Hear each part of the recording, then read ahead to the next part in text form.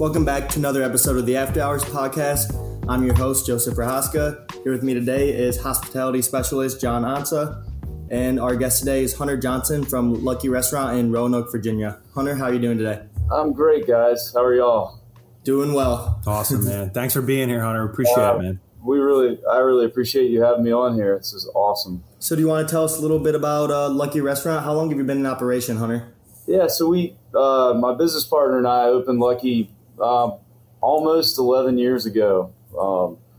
We're in our 10th year, and we started in October of 2010. Awesome. And I know you mentioned you had a few other places too. Would you like to speak on those a little bit? Yeah, so we opened Lucky in 2010, and then in 2015 we opened our second restaurant called Fortunato, which is Lucky in Italian. It's an Italian concept, and we also have a little 25-seat cocktail bar as well called Stellina, which was our office at Fortunato, and we turned it into a cocktail bar. So that's really creative. Wow. What is that, Hunter? What does Stellina mean? So Stellina means little star. Okay. So I have one partner at Lucky, and I have two at Fortunato. And my other partner at Fortunato, he used to work at a restaurant in Boston called Stellina. And so, he was really great friends with the chef. And unfortunately, the chef passed away. And it was kind of a tribute to his friendship with that chef. So. Oh, that's great. I thought maybe it had something to do with the Roanoke Star. Well, so it does tie into that as well. You know, I mean, we do have a giant star on top of the mountain here in the middle of the city. But yeah, so there is a tie-in with that as well. Very cool. Okay. So originally, Hunter, what made you decide to start these businesses? Well, so do you have an hour?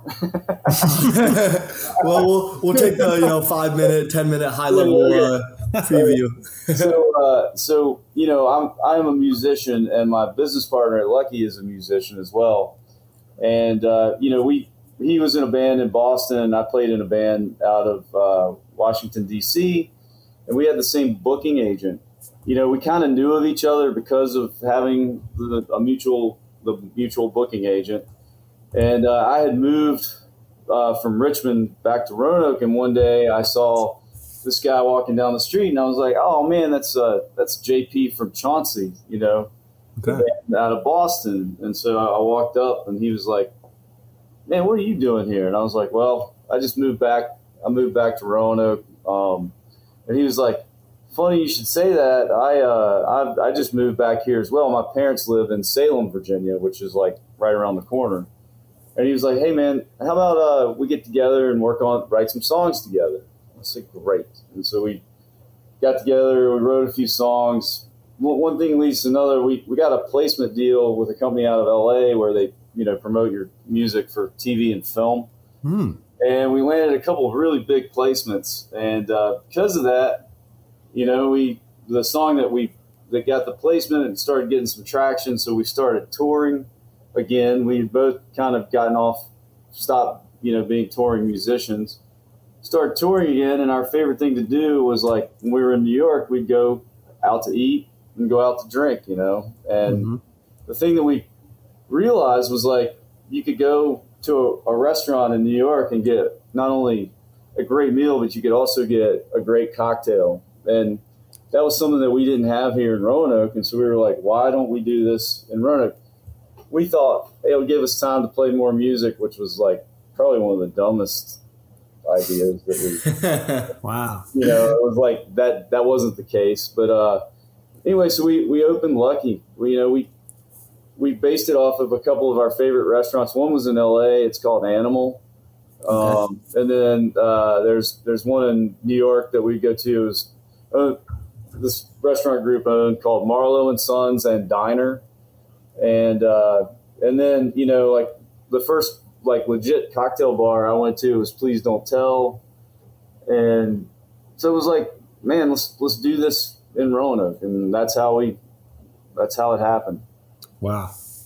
So I mean, Hunter, really the music kind of led you guys together. And from there, it really kind of birthed the idea of opening up a restaurant. Absolutely. Like, had we not been musicians, I wouldn't be sitting here talking to you guys today. We wouldn't have either restaurant. And, it was because of music. And it's something that we still put a priority on because we realized that had we not, been musicians, none of this would have happened. And so we feel like that it gives us both a lot of happiness and keeps us sane. And so we continue to make records and send stuff to our, the company in LA, and they still shop our stuff around for us. So, wow. Yeah. That's great. I mean, Hunter, I'm not obviously not in the music trade, but it sounds like you and JP did the smart thing about realizing that you guys had some success musicians, and how could you commoditize that and take that money and put it into investment, and that probably sets you apart from a lot of musicians who just really try to make all their money just through music. Sure. Oh yeah. I mean, I did it. I tried to be, I because of music, I've gotten to do a lot of really amazing, cool things in my life, and play crazy shows and be around. I've been around the people that are super successful at the game. I never quite got there, and however, because of that, I learned how to hustle, and opening the restaurant was very similar to being in a band. You have a cast of characters that make it happen. Head chefs are lead singers. I mean, it's amazing. Like, I'm a drummer, so I'm like Switzerland. I'm the guy that like keeps everybody like content, but it was interesting to open the restaurants and see how the two things kind of are very similar as far as creativity, getting people excited. We're putting on a show every night when we're open, so. Wow. Yeah, and that's one question I was going to ask, Hunter. Being from a music background, do you guys have a lot of different live music acts coming in and out? So we don't do live music at all. Okay. Because we don't want to deal with musicians. we're notorious pains in the ass, you know what I mean? It's very true. But we do have 2 doors down from Lucky. We have a great little listening room that holds about 120 people. And, we've had some really, like Colin Hay from Men at Work has played there. We've had some cool artists come through, and then they come in the restaurant. And one thing I should mention is both restaurants are on the same street. They're within like 50 yards of each other. Wow. And so that way we were able to like kind of keep an eye on them both, but, well, Hunter, I've had the good fortune of being in a restaurant a few times, and one thing that always struck me about it is that it is an incredible experience. As soon as you come through the doors of Lucky or Fortunato, and even Stellina, you're kind of transported into a different experience. It still feels like Roanoke, but it really takes on a whole new experience. So can you kind of and talk to me a little bit about, as a restaurateur, how you went about building your restaurant experience? And you can start with Lucky or both, or however you want to take it. That's a good question. Like, we took elements of things that we saw as far as like the building of the restaurants, the build out, like the atmosphere and the vibe. Like, we spend a lot of time thinking about that. Like, if you don't get that right, if you do not get the atmosphere and the vibe correct, you're just putting yourself at a disadvantage from day one when you open, So we spent a lot of time thinking about that. And then, for example, at Lucky, we made sure that it's a kind of a shotgun room. We have a 16-seat bar. There are booths on the other side of the bar. There's only like 4 feet of separation between the bar and the booths. So we built the booths up 8 inches off the ground so that people are sitting at the same height as everyone sitting at the bar. We didn't want people to feel uncomfortable seated below, Yeah. And as far as the vibe, like, basically we wanted to open a place that we would want to go hang out in. you know? Okay. And we went, and like at the time when we opened, people thought we were insane that we didn't have TVs. They're like, you're never going to make it. And we were like, well, if we don't, we'll just do something else, because we're never going to have a TV in any of our places, because we really wanted people to come in and socialize and talk to one another, you know? Okay. So, wow. That's it.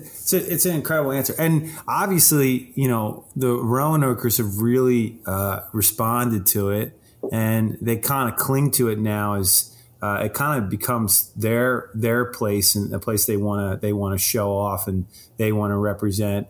Can you talk to me a little bit about just how the young generation, the millennial generation, is just really just linked themselves to your restaurant? And were you surprised at the response that was that great? Oh, I mean, I was surprised that anyone came at all. You know? Yeah. Yeah. No, I mean, really, honestly, you know, one of the things that we talk about a lot is one of the only places where you go and you get people of all ages, all races, nationalities, you know, everything, is the grocery store. It's really the only place where everyone kind of interacts, because they're, you know, and we wanted to make sure that anyone that came into our restaurants felt comfortable being here, whether you're a, you know, 22-year-old, you know, just out of college, or a 70-year-old retired person, you know. And so that was one thing that, you know, we talk about with our staff a lot, you know. I mean, it's hospitality. It's like, the hospitality is the key to why we've been successful, and people have felt comfortable coming in. It's like, if people want to work for us, they have to be nice, and they have to go above and beyond and think about what the guest needs before the guest needs it, you know. If not, they're not going to be successful here. They're going to get. Yeah. So when you guys were originally crafting these restaurants, did you and JD, did you and JP do all the design yourself, or did you bring some specialists in, or how did that work? So we did a lot of the design, you know, came up with a lot of the design concepts. And we also had a really great friend named Mickey Nelson, who unfortunately passed away last year during COVID, who was this really, really cool, older, eccentric interior designer who was also a musician. So we could all kind of relate to one another. And we would talk to him about ideas and things that we saw and that we had, and he was able to actually make them come to life, you know. And so, yeah, while we did come up with a lot of the concepts, we did have someone to help us, you know, picking colors, paint colors, and this and that, you know, and also tell us if we had an idea was like not great. Right. What advice could you give to somebody that's looking to start a restaurant in the industry? I would say that first and foremost, you got to realize that it's a way of life. And if you're not willing for it to be your way of life, you probably shouldn't get in this business, you know. At least, I mean, eventually you get to a point where you can, you know, if you're successful with it, you can build your business up, and then you can not have to be there all the time, you know. But quite honestly, you know, the first 5-6 years, you need to be in the restaurant at all times, you know, as an owner.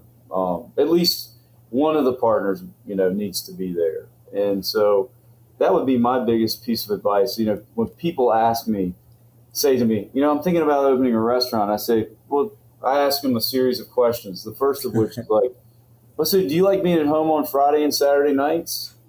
And they're like, yeah. I'm like, well, you know, that's a red flag. How about, you know, I know you have little kids. You're willing to miss, you know, birthdays and things like that, you know, for a few years. No, well, you shouldn't get in the restaurant business. Yeah, it's true. It is a way of life, and it's a fight, and you know, you basically just have to be willing to kind of give up everything to get it going and to get it to where it's on its own feet, you know. Hunter, I wanted to ask you a little bit, and you mentioned that you were, really being involved for the past initial 5 or 6 years. What role did you play when you said you worked in the restaurant? What area of the restaurant did you align yourself with? So we wanted to have a really we wanted to have I wanted to have a cocktail program that, not competing with other places in Roanoke, I wanted to create a cocktail program where if someone came in from Miami, LA, Portland, Oregon, New York into our place, they were like, man, this is a legit cocktail bar. Mm-hmm. And so I took it upon myself to become that. I wanted to create that program. And so the year and a half before we opened, I spent a lot of time, I traveled a lot. Of course, what I did is I identified, this is like 2008, I identified people in the industry that were, the ones that were really championing the idea of craft cocktails. Dale DeGroff, Jeffrey Morgenthaler, all these people. And I would fly to their city and sit at their bar and watch them work. Wow. And they didn't know why I was there, and so then I started the Lucky Cocktail program, and then I would travel to make sure that what I was doing was like on par with what other people were doing, and it was always a really nice feeling to come back from a trip and be like, guys, you know what, we're doing a good job. We're definitely setting the trend here in Virginia, but yeah. I feel like we are doing, I feel like if Jeffrey Morgenthaler walked into Lucky right now, that he would be like, all right, man, this place is good, Yeah. And so that was my job role. I mean, I tended bar 5-6 nights a week for about 4 years until we opened Fortunato, and then I was forced. I mean, my true love is bartending, but as an owner, it got to a point when we were trying to expand, I could no longer play that role anymore. I had to, I was going to have a whole nother cocktail program to have to deal with, people to train. And so that was my job role in the beginning. Wow. So, and subsequently now with COVID happening, I've gotten back behind the bar some just because we are a little short staffed. But, yeah. Yeah. Wow. Well, Hunter, can you tell me a little bit, you touched on it a little briefly. Can you tell me a little bit about your training program? Because, the cocktail menu that you're producing night in, night out, and the things that you're coming up with, you're right. They are really on par with a lot of the major cities and the cocktail programs in the country. What's the training program like? How extensive it is? Can you kind of get into that a little bit? I am really, the good thing about Roanoke is, there aren't a lot of places that there are a few places trying to do cocktails at a certain level. And so I've been very fortunate, to when people move here from other cities that have worked in the cocktail, craft. I hate the word craft cocktail. Yeah, I don't like it. What other word can we use? Huh? I don't know, man. I just don't like, something other than that, Yeah, it's played out. Yeah, but the, people coming to town, I would get those people to come and see me and want to work with me, And so as far as the training program back then, mm-hmm. it would be, I would have those folks work with me one-on-one for about a month, where they didn't really make drinks. They just were standing right next to me while I worked. And then the next month after that, we would switch spots, and I would be there right there with them and talk to them about why I do things a certain way, why I like things done a certain way. And, just basically give them like everything that we do behind the bar, there's a reason why we do it a certain way, and just to try to explain it to them, I'm really fortunate right now. I have one of the best bartenders I've ever worked with in my life. Taylor Mann has been working with me now for 4 years. Wow. And he, not only is he a great bartender, but he is extremely creative. And that's been that's been super helpful to me, because for the longest time I was having to be responsible for 3 cocktail lists, Oof. Yeah, imagine that. And that's a lot of work. It's a lot of work. And so now I he's doing an amazing job. He's pretty much responsible now for, like, he will be the one that is like, okay, it's time to do a cocktail list change. And so now it's great. He'll be like, Hunter, he'll give me specific things he wants me to do for the list. He'll be like, I need a stirred tequila drink, and so we'll divide and conquer, cocktails on the list, cocktail menu. So, wow. But yeah, but training wise, yeah, unfortunately at the time, but it was very hands-on with me. So, and then after we opened Fortunato, I worked up there with those bartenders for about 4 months. And then when Stellina opened, I actually was the bartender in Stellina for the first 2 months that we were open, and because I wanted to kind of get a feel of how the place was, Yeah. And then I was able to take bartenders from Fortunato and put them in, plug them in play. So. Wow. Now, is it very similar as far as the culinary side of it? Is there kind of similar training programs that exist? Is it really your executive chef that drives that? Yes. Yeah. So the head chefs are 100% responsible for our food menus. Those guys don't want me in the kitchen cooking food.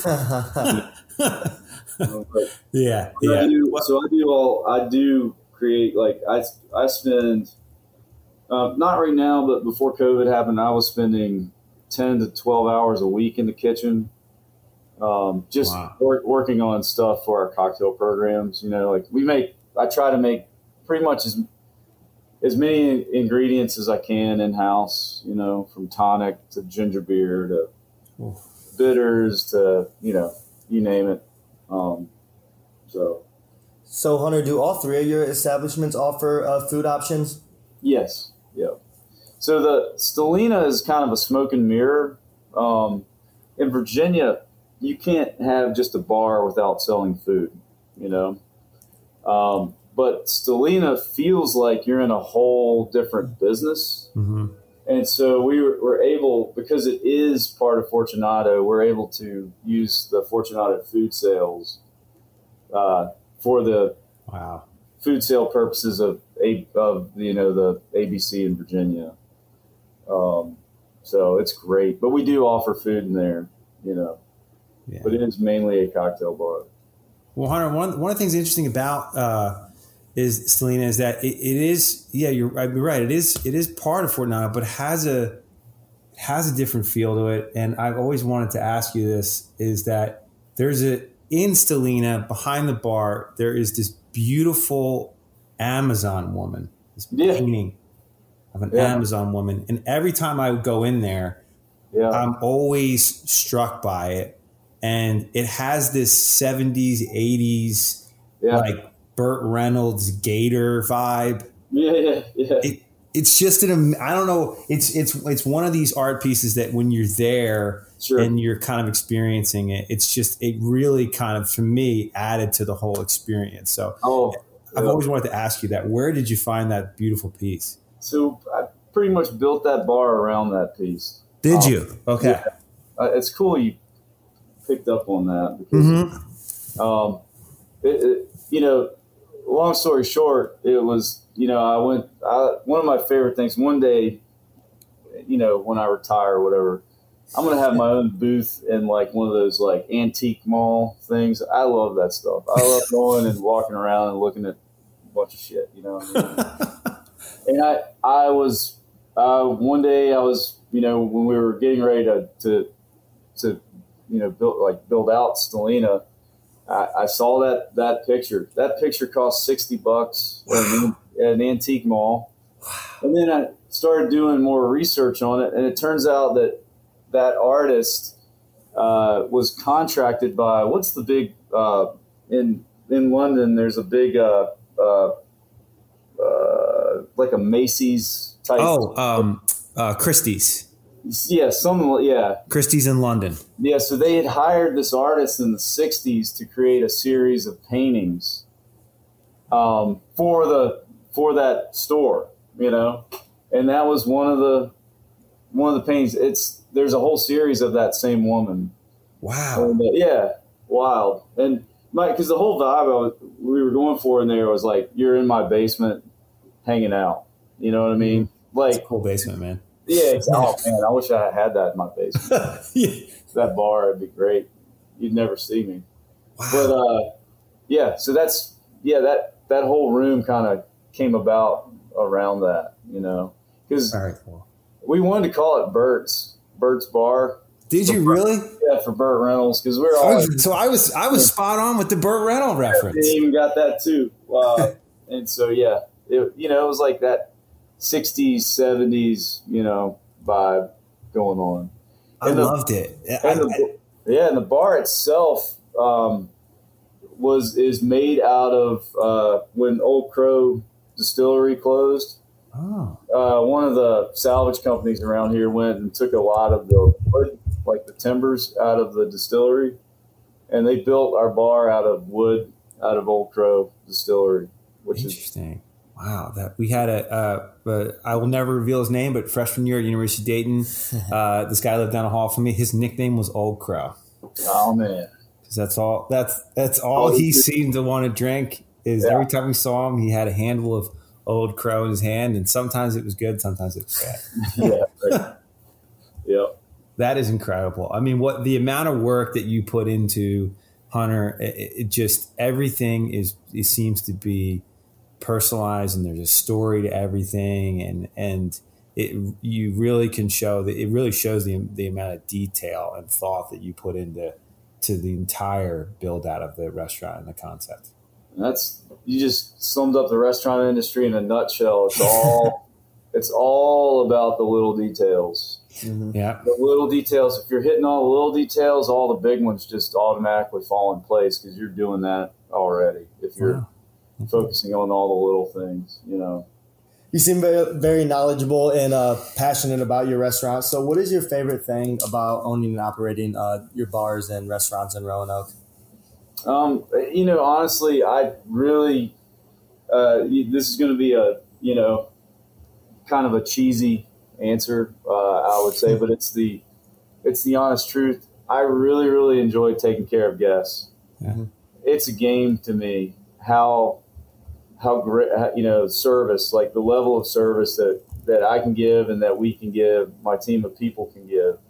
Mm-hmm. And that's absolutely my favorite part. I want people to come in and us to, I want to always over deliver. Like I don't want a guest to ever want for anything.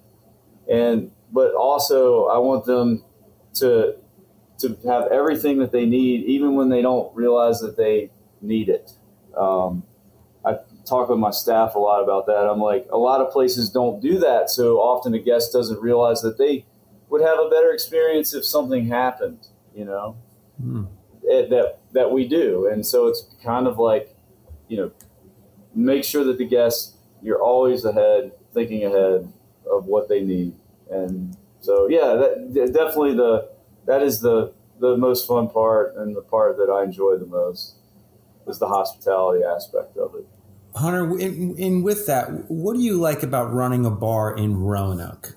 I've really enjoyed over the years, not only educating myself with what we're doing, but watching other people, like our guests, learn as they're going as well, and get excited about making cocktails or enjoying really great, whiskey, or, that to me has been the really fun part. It's also given me the opportunity to do some things in my life that I never would have imagined that I would do,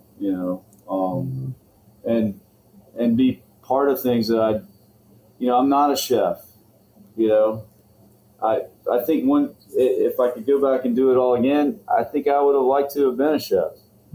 But being a bartender, it gave me the opportunity to do something. I'm not saying I'm a chef by any means, but doing something with beverages that similar to what's happening, in the kitchens. And so, what type of you talk a little bit about educating your customers? Is there any other than them coming in the restaurant? Is there anything else that you do, or things that you do to educate your customers and enlighten them a little bit? Well, I mean, when they come in the restaurant, we're very good about, for example, say you came in and you're like, I really wanted to like Japanese whiskeys. I see them. I wish that I could.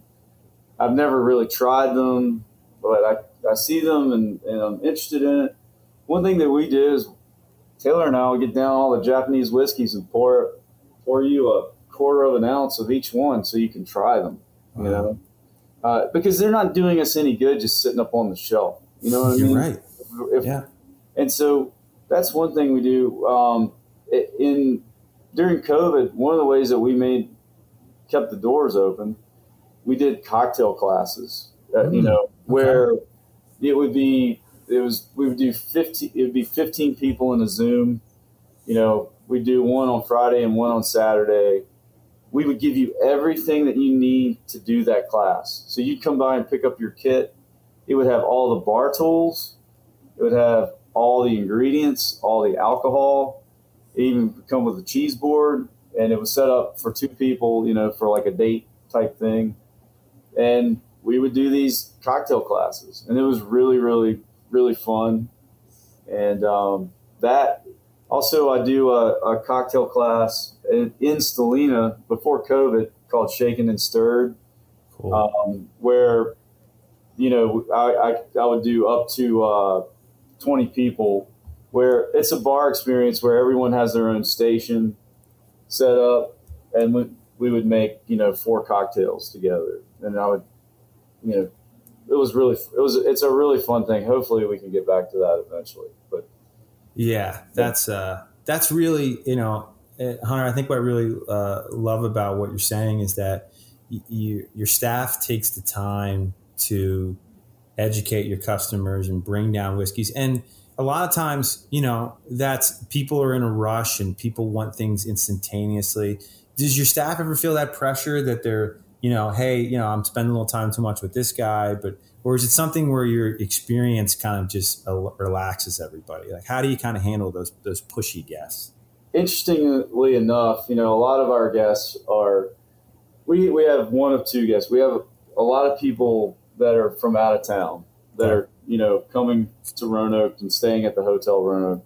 And then we have a lot of repeat guests, and we often already know that, they could possibly be, I don't want to use the word difficult or, particular. Mm-hmm. Let's use the word particular. And so we know these things. One thing that we do to help prepare ourselves for that, we use Open Table as our reservation system. Mm-hmm. At the end of the night, every server, if something stands out to them, they go into the Open Table under that guest's name and they make notes. And then that way, when the guest comes, we can be like, they don't like, this person doesn't care for this, but they like, so when they sit down, we automatically are ahead of the game. Wow. That's incredible. Yeah. Open Table, I assume Resi, all of them have the same features, mm-hmm. but it's an incredible resource to be able to it sounds a little creepy, that we're keeping notes on guests, but mm-hmm. When I was in college, I worked for this men's clothing store here that had been in business since like 1880 something. Wow. And all the guys that worked there were like, getting close to retirement, and they worked there their whole lives, and they made their, they sold a suit, they got a commission. They were commissioned salespeople, and they would all keep these little notepads in their pockets, and they knew everything about every person that came in. They would know, like, son's name of the person, wife's birthday. Like, your wife had a birthday last week, didn't she? Like, stuff like that. And the guest is like, yeah, So we that was one thing I learned, and so we started utilizing the guest notes in OpenTable. It's awesome. So I highly recommend it to anyone. Wow.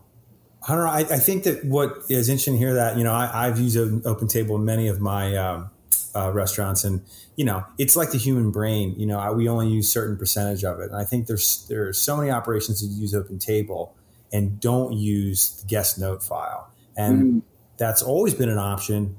And your restaurant and, your restaurants, you using that file, you are really maximizing the use out of OpenTable, and it does have a lot of great features. But sure. And it sounds like you're using it, having your staff take that extra step to do that. Like you said, you can kind of manicure their experience the next time they're in. Mm-hmm. Yeah. And it keeps it coming back. Absolutely. And it's helpful to, like for me or, my bartenders, say the guest came in and they, I made them a drink of something that they really, really enjoyed. I can go and if it's something that maybe I create, like that I made on the spot for them, I can go in there and write it down in OpenTable. So then I don't forget it. Wow. I can write it in my book, but that I keep behind the bar. But, I'm horrible with people's names. Like, I can remember what you drink and this and that, but as soon as someone tells me their name, it's like, right. And it's something that I've never really been great at, but I can remember what people eat and drink. I use OpenTable. It's great, for that purpose. Wow. Yeah, that's amazing. Especially if somebody's like a bourbon drinker or a gin drinker, and then you have a new bottle coming in. You're like, hey, maybe try some of this. Yeah, that'd be Joe. I've never had a bartender or anybody do something like that, but that'd be amazing. That you take the notes and you realize that somebody enjoys that, and then get some new product in. Like, it's that extra step that I feel like would keep a lot of people coming back. Oh man, it's all about making the guests feel special, and being genuine about it, not just just being aware of what they like. You can create guest loyalty like right away from that. Wow. And then on the other side too, I don't want to change subjects on you guys because you guys are asking me the questions. No, go ahead. But, one thing that you got to stay in tune to as well is, like, if someone does have a complaint or an issue, not to just dismiss it. Sometimes, no matter what you do, it's not going to, the rare times that you have an issue, sometimes you're not going to be able to fix that problem. Mm-hmm. But, I like to use a specific example. One of my best customers that I have at Lucky, she has been coming here since we opened. Well, her first time that she came here, she had a horrible experience. Like, this is when we had just opened. We didn't know what we were doing, but she posted something about it on Twitter, and I direct messaged her and said, I saw what you said, and I'm really, really sorry. And I sent her a gift certificate for like $150, Wow. And, to this day, she's probably she's one of our most loyal customers. And she's like really big on the social medias. She's constantly promoting our businesses with her social media. And like, had I just said, you know what, she doesn't know what she's talking about. We're doing everything perfect. Yeah. I would have lost that lifelong customer. Yep. Yeah. Interesting story. Her brother's a really great bartender, is moving to Roanoke, and he's going to be coming to work for me. So, wow. Yep. Yeah, the ROI on that is incredible, Hunter. I mean, you basically made her an organic salesman or salesperson for your bar. Sure. And it hurts when you get bad feedback. Yeah. Mm-hmm. You never want to get the bad feedback, but you just got to do what you can. You never know what's going to come out of it. Yeah, that's a really good point. You never know who's walking in your bar, and you never know who your customers are and who they'll turn out to be. And it sounds like you and your staff take the steps to make sure that everyone isn't just not just the first and last time for them. You want returners.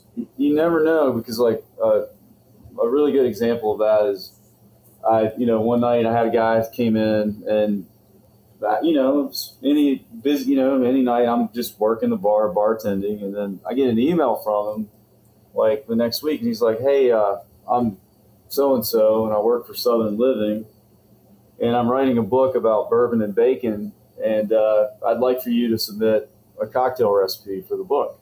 Wow.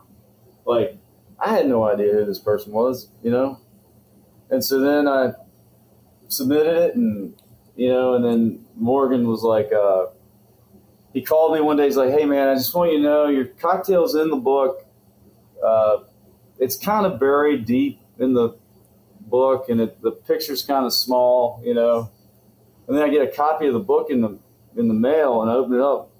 He was messing with me. The first cocktail in the book was mine, and it was a whole picture. Wow. It was a whole page, yeah.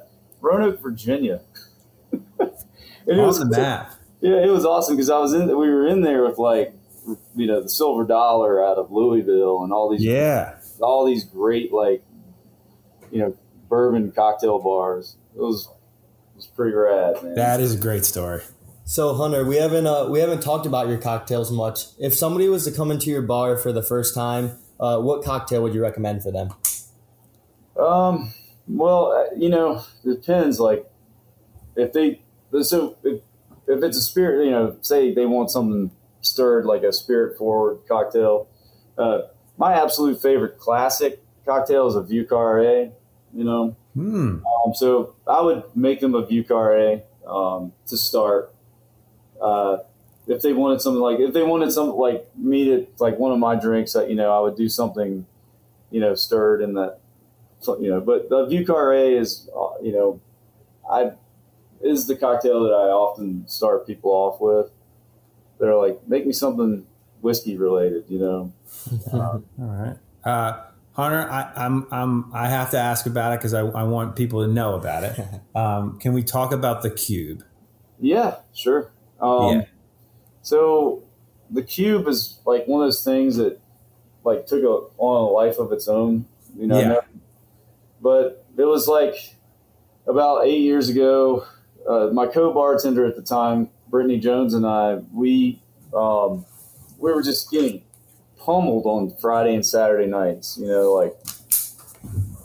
I was like thinking about it one day. I was like, it'd be awesome if I could come up with something where I did the work on Wednesday, and then we could do it really quickly on Fridays and Saturdays to help with ticket times and things like that.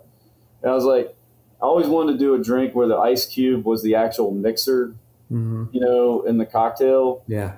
And so I was thinking about like, well, what's kind of the ultimate bourbon cocktail to me is a bourbon and ginger. Okay. You can drink it in the summer. You can drink it in the winter. It kind of will fit the bill at any time. So I was like, why not do something with ginger in it? And then I was like, all right, well, what about apples? And so then I came up with this idea, and I juiced a bunch of Gala apples and ginger root. And then I cooked it with a bunch of spices: cinnamon, cardamom, clove, juniper, hibiscus, other things. And then I slightly sweetened it, and I froze it into a big, giant ice cube. And so we serve it in a chilled glass that's smoked with apple wood. Wow. And just throw a couple ounces of small batch bourbon on there. And man, like, it was one of those things where I made the first weekend I'd made 50 of those for the Friday and Saturday, and we sold all of them, and I was like, wow, okay. Yeah. That's cool. And so I was making them for the weekend, and then we started getting bad Yelp reviews, because it'd be like, well, I went to Lucky on Monday night, and they were out of the queue. Well, by the way, this drink has never been on a menu. Yeah. ever, ever on the menu. You know, and it's like, so then I realized, like, okay, I've got to start making these, you know, so that we make enough so that we have them for every day of the week. And we sell about 150 a week now. Wow. Yeah. And it's never been on the menu. Never been on the menu. And it's a lot of word of mouth. Like, you know, if someone's staying at the Hotel Roanoke, they'll be like, hey, go over to Lucky and get a Q. And people will be like, what? You know, concierge will just be like, yeah, just trust me. Just go do it, you know. Wow. And during COVID, the Q, you know, we were selling them without the alcohol. And then in the month of April, like that first April during COVID, I sold 2,500 cubes. Yeah. Just a cube. Yeah, I was making them every freaking day, man. So yeah, I was in the kitchen cooking every day, like, and I couldn't keep up with the demand. I could have sold probably double that had I had. God. You know? Yeah. So and at $5 a piece, you can do the math on that. Yeah, I can do it. I'm doing it in my head right now. Pretty good for my ice. God. Yeah, when you say you were selling them without alcohol, were you just having people put in the liquor themselves? Yeah. So at the time, the state of Virginia wasn't a lot. Eventually they said we could do, you know, cocktails to go, but at that time they weren't. So people were like sitting at home, like just jonesing for something. Yeah. You know? And so they could just sit at home. They would come by, you know, we'd take them out to their car, curbside, and, you know, they go home, and it was great. It was really fun. They'd post their photos of the, you know, the Instagram stuff, and it made us all feel really good. People had at least something to get through all that fiasco we went through. Ah, yeah. Well, you know, I didn't want to touch on too much, but we can talk about real quick, like the ugly truth of COVID. Do you think, and I'll ask it in this way, do you think COVID has made you a more adaptable businessman, or do you think it just was a complete, absolute hindrance on you? No, I mean, yeah, we opened each restaurant 5 different ways during COVID. Jeez. Yeah. And we hustled, man. It was like about adapting. What it did for me, and really it did for like my staff. We were able to keep 7 core employees at each restaurant fully employed through the whole pandemic, you know, Wow. because I knew that once we reopened, we had to have people to work. Yeah. And, but I think the one thing that it had, the people that were part of all that with me and my business partners, it created an appreciation of what we're doing now. Mm-hmm. And it like is like, man, let's not screw this up, because all the things that we had to do to, you know, to survive through that, I don't ever want to have to do those again. You know, Yeah. I want to do what we're doing now, and I don't, you know, I want to make sure that what we're doing now is the best that we can, because we don't want to have to go back to doing takeout and doing, you know, outdoor dining. And I mean, it was wild. Like I set up a restaurant outside Oof. for 3 months under tents, Oof. you know, and we would walk 20,000 steps a night in 90-degree heat, 95, you know. Jeez. And it was like, man, it made us really appreciate what we had prior to all that, you know. Yeah. It's real grateful. And it is. It was a really, it still is a tough thing on restaurants right now, but Sure. I think it's an amazing story that you can tell that you were able to keep, you said 7 and 7, so 14 people gainfully employed, and you made an impact into those people's lives, and you've kept them working. And, you know, there's something to be said there. You know, you definitely changed a few people's lives, which is really great. Yeah. And they changed mine too, you know. Yeah. And, you know, I have to admit, like I definitely have, I don't want to call it PTSD, Yeah. but that was such a stressful time from the owner perspective. You know, I do have anxiety now because of it, you know, like, Really. yeah, Sunday nights, man, I couldn't wait for Monday to come to go to work, you know, Yeah. couldn't wait. Yeah. And now I get like nervous, and I get, Jeez. yeah, because it was crazy, John. Like I would sit in my yard and be like, man, I don't know if I'm going to have a business in a year. Gee, yeah. Went from having two restaurants that were doing great. I'd signed a lease on the third restaurant that we were going to open the week before COVID hit, to having to lay off a bunch of people that I loved to death, and not knowing if I was going to be able to, make my car payments and stuff. It was crazy. Wow. Yeah. And people think that the restaurant industry, and you guys know this, but the majority of people don't realize that just because we're allowed to have people back in dining and restrictions are lifted, things aren't back to normal at all. But people in their minds think that it is, and it's not. No. Because I don't have enough staff to be open the amount of hours that we used to be right now. Yeah. So it's but you're kind of doing what about a little bit about Hunter? What do you think are some keys that your social media platforms? I think I mentioned to you this when we were talking about doing the podcast with you. Your social media platforms are always really on point. They're really well done. They're updated. What do you think are just a few keys you'd want to send to listeners on marketing restaurants? I think that if you can afford to have a social media company to handle that for you, okay, like we do, you do that. Okay. It's it'll be way more consistent. I could do a lot of the things that our social media team do for us, but it's not going to be consistent. I might post something one day and forget for that was one of the things that I was wanted to have taken off the table, to where it was more uniform, more thought out, not just, oh man, this would be a great post right now, So that's what we did. And by the way, they both are really great friends and customers I've known for years. Oh, okay. So they understand. Yeah, one guy's called the Hungry Asian, John Park. Oh, okay. Yeah, Okay. He's a social media, I guess we'd call it influencer or whatever, for food. That's what we did. And it definitely made things a lot better. You were saying that you enjoy it, and that's great. So. Yeah, and they're local, and you said they're local, so they're previous customers or current customers that you've hired to run your accounts. Yes. Wow. And it's very affordable too. What they charge us, it's not a crazy amount of money. I feel like we definitely get what we pay for and then some. So. Yep.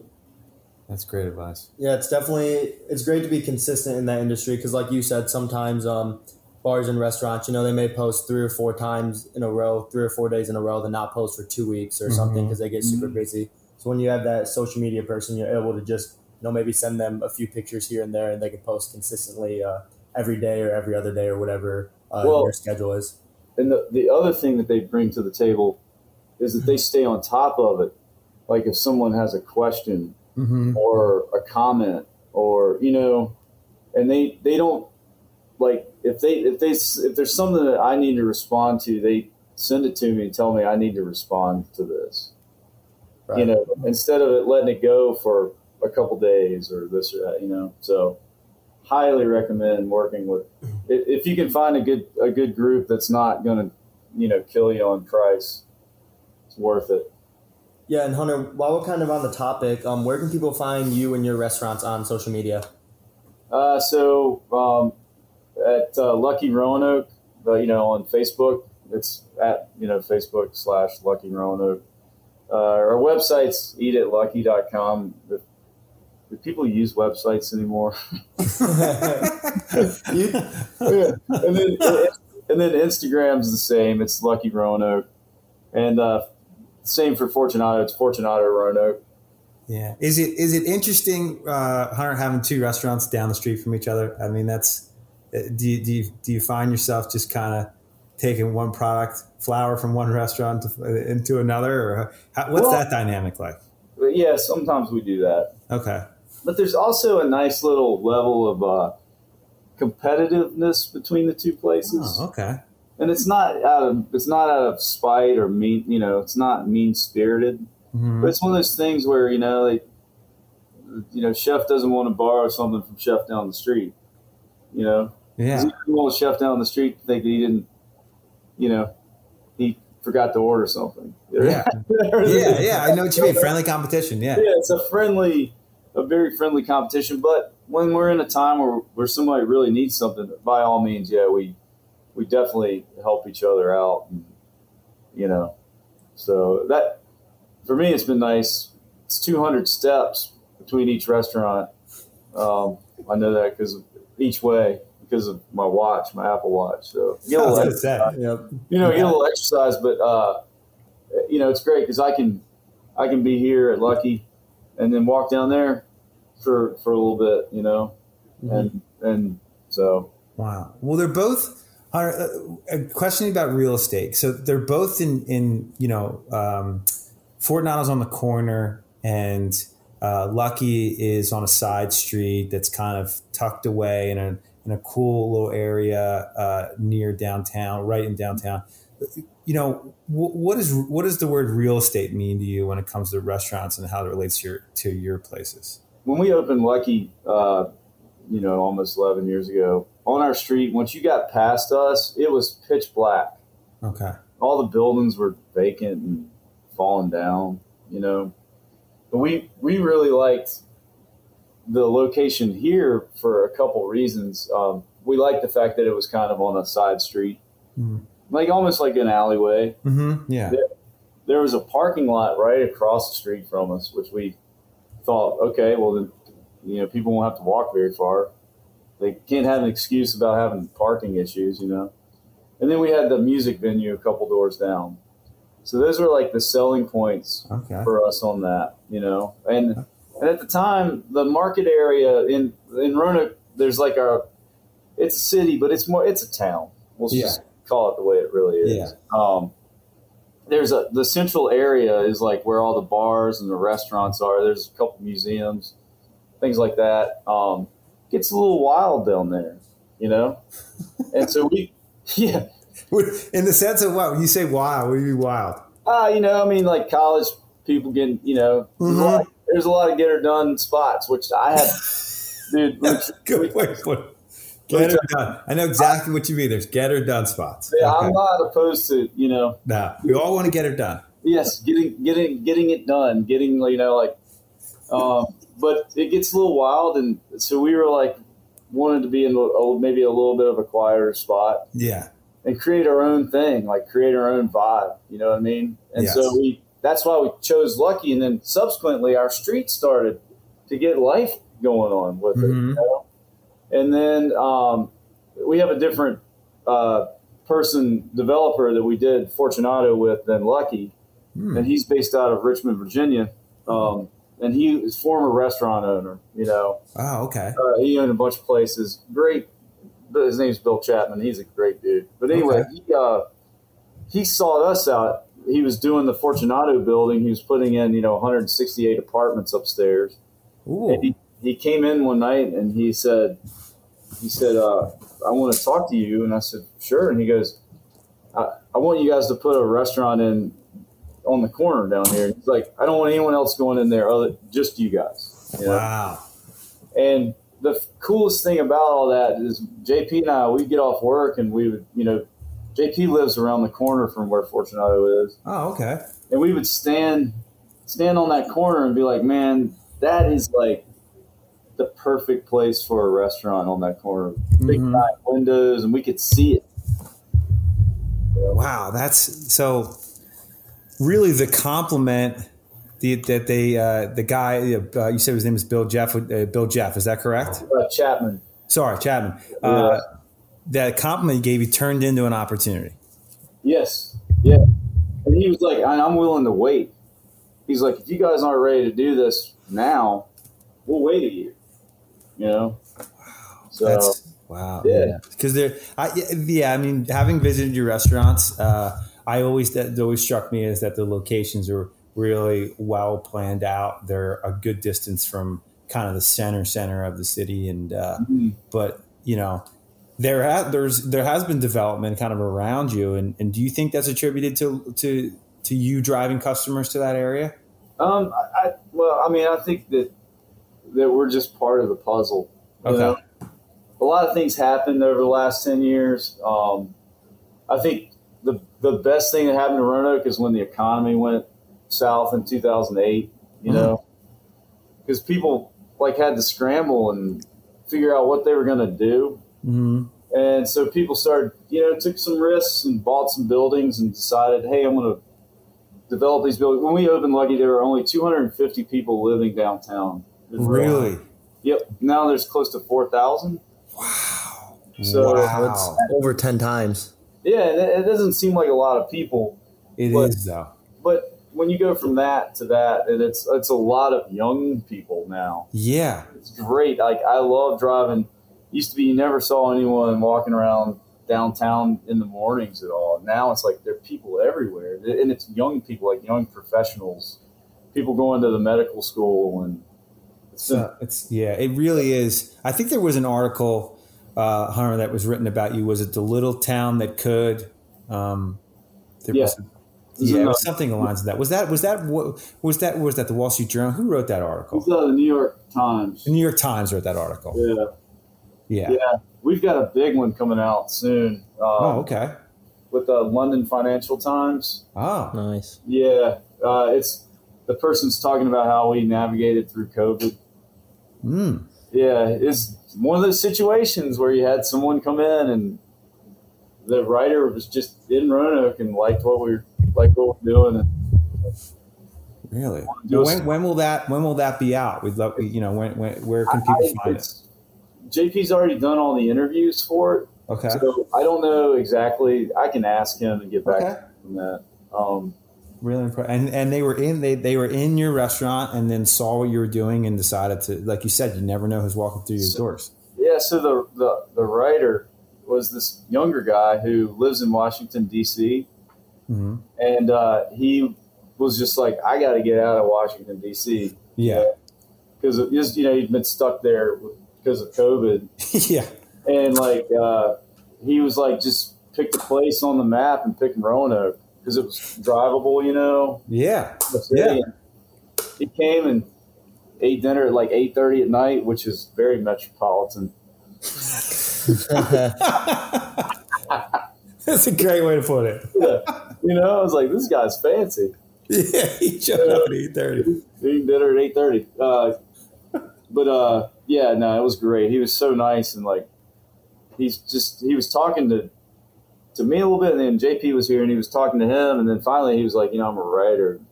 I'm gonna do a story. I want to do a story on you guys, and he wasn't kidding. And then JP's done the interviews, and so that's awesome. Have you seen? There's been this great migration now in the country because of COVID. Hunter, I'm sure you're obviously aware, and you're talking about people wanting to get out of major cities. Yep. Have you seen and you talked about young people coming downtown. Have you seen a little bit more of an influx of people into the area? Maybe DCers who decide, no more DC. I'm gonna work remote now and live out here. Absolutely. Okay. It's of course there's a housing shortage now here. Mm-hmm. There's the boom. I think it's kind of happening everywhere. Mm-hmm. In my neighborhood, I live in the city. Houses sell before they even go on the market now. Yep. I live in this little area called Grandin, which is part of the city, but it's not right downtown. Mm-hmm. But also what wasn't happening before were all the housing out in the counties. Same things happening there, which to me is just showing that people are wanting to move out, out into the country and out away from.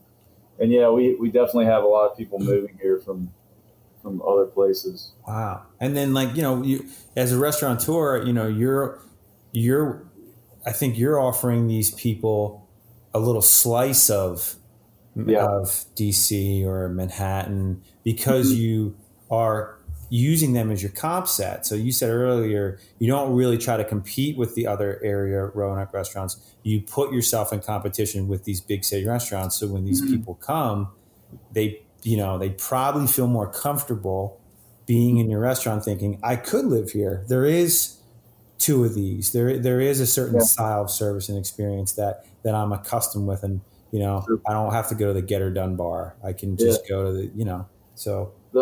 We have the Virginia Tech Research Institute here now, where they're focusing on one little particular part of the brain that because of Alzheimer's, and they're bringing in teams of doctors to work at this research institute. So they'll bring in a whole team of like 15 people. So it'll be a doctor and all the people that work with this research doctor, Wow. And the man that's responsible for doing all the recruitment brings them to our restaurants, pretty much specifically just to our places. Wow. Yeah, because he wants to show them that, they're going to have some creature comforts that maybe they were used to, that it wasn't, So we have a lot of recruitment dinners at each place, Very interesting. Yeah, your restaurants are real, and I think a lot of places, restaurants can be these spots where business is done. Where people use a restaurant as a representation of a city to show its high points, that this is we're on the map, or it's this. And it's interesting that sometimes I think people take restaurants a little bit for granted. And I think at the same time, they're a part of their daily lives, and they're a part of their ego a little bit sometimes. Oh, absolutely. Right? Yeah. Yeah, the city uses Roanoke City, we have it's called Downtown Roanoke Incorporated. They invite travel writers to come into town. We had a group here this past week. And, they'll be like, would you guys mind hosting these travel writers? We'll buy them, a drink and maybe something, And the city uses all the restaurants as a way to promote Roanoke, Mm-hmm. So, Hunter, I know Roanoke, there's a lot of stories behind it. I think John and I have talked a little bit. But do you want to talk about any of the history of Roanoke and kind of how the city came about? Wow, you put me on the spot here, man. Or just any fun facts you may know about the city, because I know. How about something, Hunter, that a person that didn't know about Roanoke, what they would find interesting about it. Well, first off, we're not the lost colony, Roanoke. That's a distinction we need to make. Yeah, that's kind of no. So Roanoke, at one time, the major industry here was the railroad. Norfolk Southern was here, and back in the 20s, 30s, 40s, down like Roanoke, the little city here was it was thriving. They had a trolley system, things like that. It's wild to see photos. People just everywhere out on the streets, like business after business after business after, and it was because we were a rail town, and then eventually, things changed and the industry changed, and we went through this period of where the city, like Roanoke, wasn't doing great. In the 80s, 90s, some of the people that were in charge of our like I guess in the 80s, mid 80s, there was a group of business people and political leaders that got together and put together a plan about how they were going to try to make the city more attractive to industry and for people to come here. And one of the things they did is first thing they did was build a greenway. So we have like a greenway that now connects from Roanoke all the way to Blacksburg, Virginia, which is 30 miles. You can ride a bike. You can ride a bike by a river pretty much. Wow, for 30, that's amazing. For 30 miles. Oh yeah. It's crazy. And so it's people use it for exercise, and then we also those people started, marketing the idea of this being a great place to go hiking and mountain biking. We carry a rating, we have a mountain bike rating that's the same as Denver, Colorado. Wow. I don't know the specifics, but it's we're considered one of the three that have this ranking. There are only 3 places in the country that have it, and Roanoke's one of those places. So the outdoor aspect was really promoted to grow the city, as a marketing tourism thing. And then the healthcare industry really took off. We talked about the research institute, but we have Carillion Healthcare here. We have a medical school here now, and that's been the driver recently, but that's pretty much all I know about the history of Roanoke. I'm sorry. That's pretty great. I should have gotten the Wikipedia out, and I could have just. And Hunter, with Roanoke being a little older city, do you have any good ghost stories from your restaurant or any places you've been in the city? Well, it's funny you should ask, because Lucky's haunted as shit, man. Is it really? No, it is. It's so it was built in 1901. Okay. And it's definitely I've had multiple experiences here. It's definitely a female ghost. And I've seen a couple things that I can't explain, Wow. I definitely this. Maybe we shouldn't say this because then people might be afraid to come here. Yeah, we don't want to conjure her up. But yeah, it's definitely one night I was closing up and I was here by myself, and I just didn't feel like I was by myself, And so I go over to lock the door, and I turn the lights out, and the computers have timed out. The point of sales have timed out, gone to black screen, And I just said something like, if somebody's here right now, go ahead and do something. You know what I mean? And I kid you not, both POS screens came on. Really? And the messed up part about all of it was, I realized I'd left my keys behind the bar. I had to walk back around where both point of sale systems were and get my keys, man. Oh, I feel like you might have been running more than walking. Yeah, I ran. Wow. So, but I've had other things happen. Now, why do you think you said it was you think it's female? Why do you think it's female? One morning I was here like 10:30. I was in the kitchen doing prep, and I was pretty sure I'd locked all the doors when I came in, but I wasn't 100%.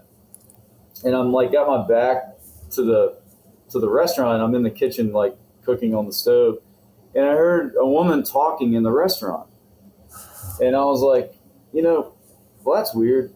I thought I locked the doors, and I walk out, and there's no one, but I go, and the doors are locked, So I go back to, I was cooking there at the stove, and next to the stove to the right is a doorway down the hallway to the bathrooms.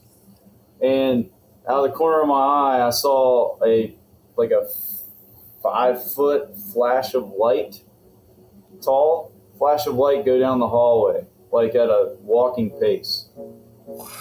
Yeah. And so I was like, damn, I knew it was a woman haunting me. I knew that it was going to be what haunts me forever. Wow. So, yeah, it was a female ghost, I think. I don't know. This may be, Joe, you asked the question. This may be the best ghost stories I've heard. Oh, yeah. We asked this question to a good percentage of our guests, and that's definitely top. This has got to be top 3. Two stories one after another that were really, really, really. I got chills after the first. And people that work here, that they've had similar experiences, because they all think I'm crazy. Yeah. I'm telling them stuff.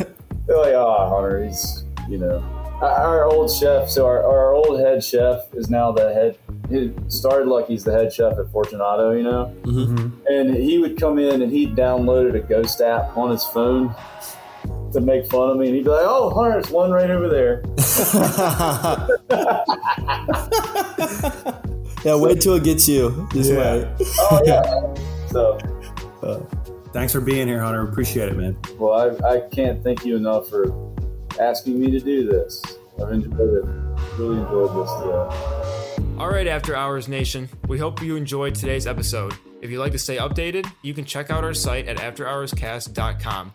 Don't forget to tune in next Tuesday morning for our next episode. After Hours Nation, stay thirsty, my friends.